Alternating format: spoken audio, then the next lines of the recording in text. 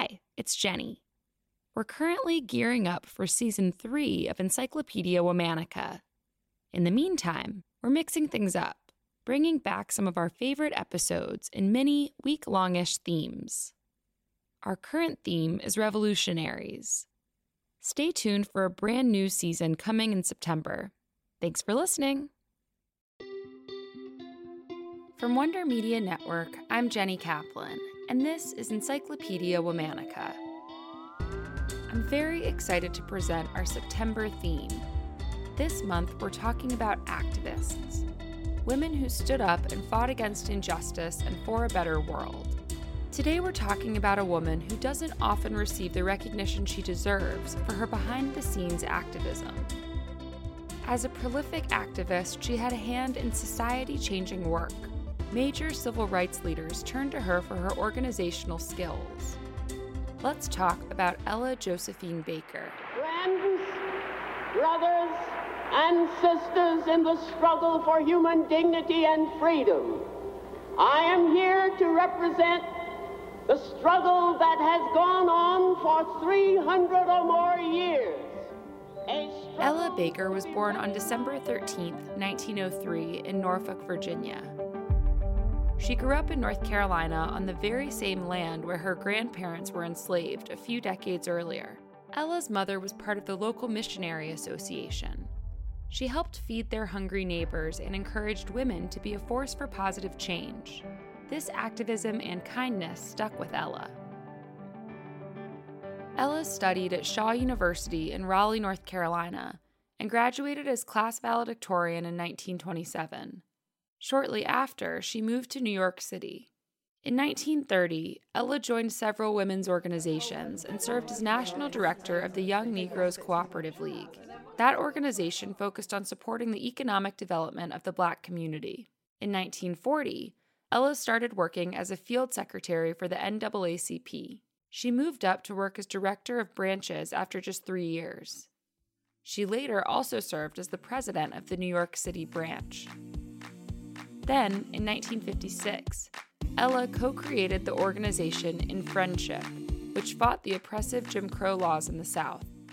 The following year, Ella moved to Atlanta to help with Martin Luther King Jr.'s organization, the Southern Christian Leadership Conference. At that time, the SCLC was a brand new venture. It was created after successes like the Montgomery bus boycott. Black leaders, including Martin Luther King Jr., created the organization to assemble more boycotts and protests throughout the South. But for the venture to be successful, it would take a masterful organizer. While Martin Luther King Jr. took the reins as the SCLC's public figurehead, Ella worked behind the scenes setting the organization's agenda and framing the issues. She organized the Crusade for Citizenship, a campaign to support voting rights for African Americans.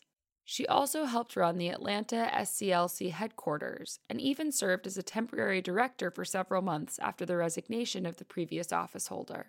Ella's desire to focus on the issues and to have influence over the SCLC's direction often clashed with the group's male leaders. Right as Ella was considering resigning in 1960, a radical act of civil disobedience inspired her to take a new direction.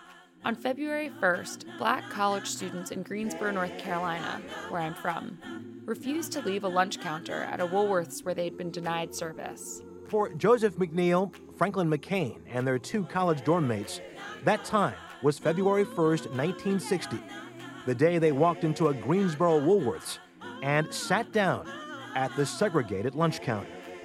Ella wrote a letter that encouraged students across the South to join forces and take similar acts of protest. She also organized a meeting at Shaw University for the students who spearheaded the sit-ins. From those meetings, the Student Nonviolent Coordinating Committee, or SNCC, was created. SNCC would have a profound impact on the civil rights movement. Ella encouraged SNCC to focus on practicing group-centered activism, rather than leader-centered activism, in contrast to the SCLC's leadership style with MLK at the forefront. Under this method of leadership, SNCC ran many successful initiatives, including the 1961 Freedom Rides and the 1964 Freedom Summer in Mississippi. Ella continued her activism through the 60s. She was also a consultant for the Southern Conference Education Fund and organized the Mississippi Freedom Democratic Party. She later returned to New York City and continued her work until she passed away on December 13, 1986. She was 83 years old. Ella Baker was an incredible driving force behind much of the public civil rights work we learn about in school. While she never sought the spotlight, she was committed to improving life for future generations. All month, we're talking about activists. For more on why we're doing what we're doing, check out our newsletter, Womanica Weekly. Follow us on Facebook and Instagram at Encyclopedia Womanica, and follow me directly on Twitter at Jenny M. Kaplan. Special thanks to Liz Kaplan, my favorite sister and co-creator. Talk to you tomorrow. I want to tell you about an organization that's doing great things. Over the past 20 years, the number of people who are malnourished has been reduced by 50%, and more children are in school today than at any time in history. Global poverty can seem daunting, but success in alleviating suffering is occurring across the globe.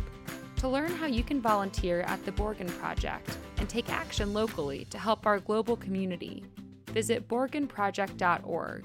That's www.borgenproject.org. Check it out.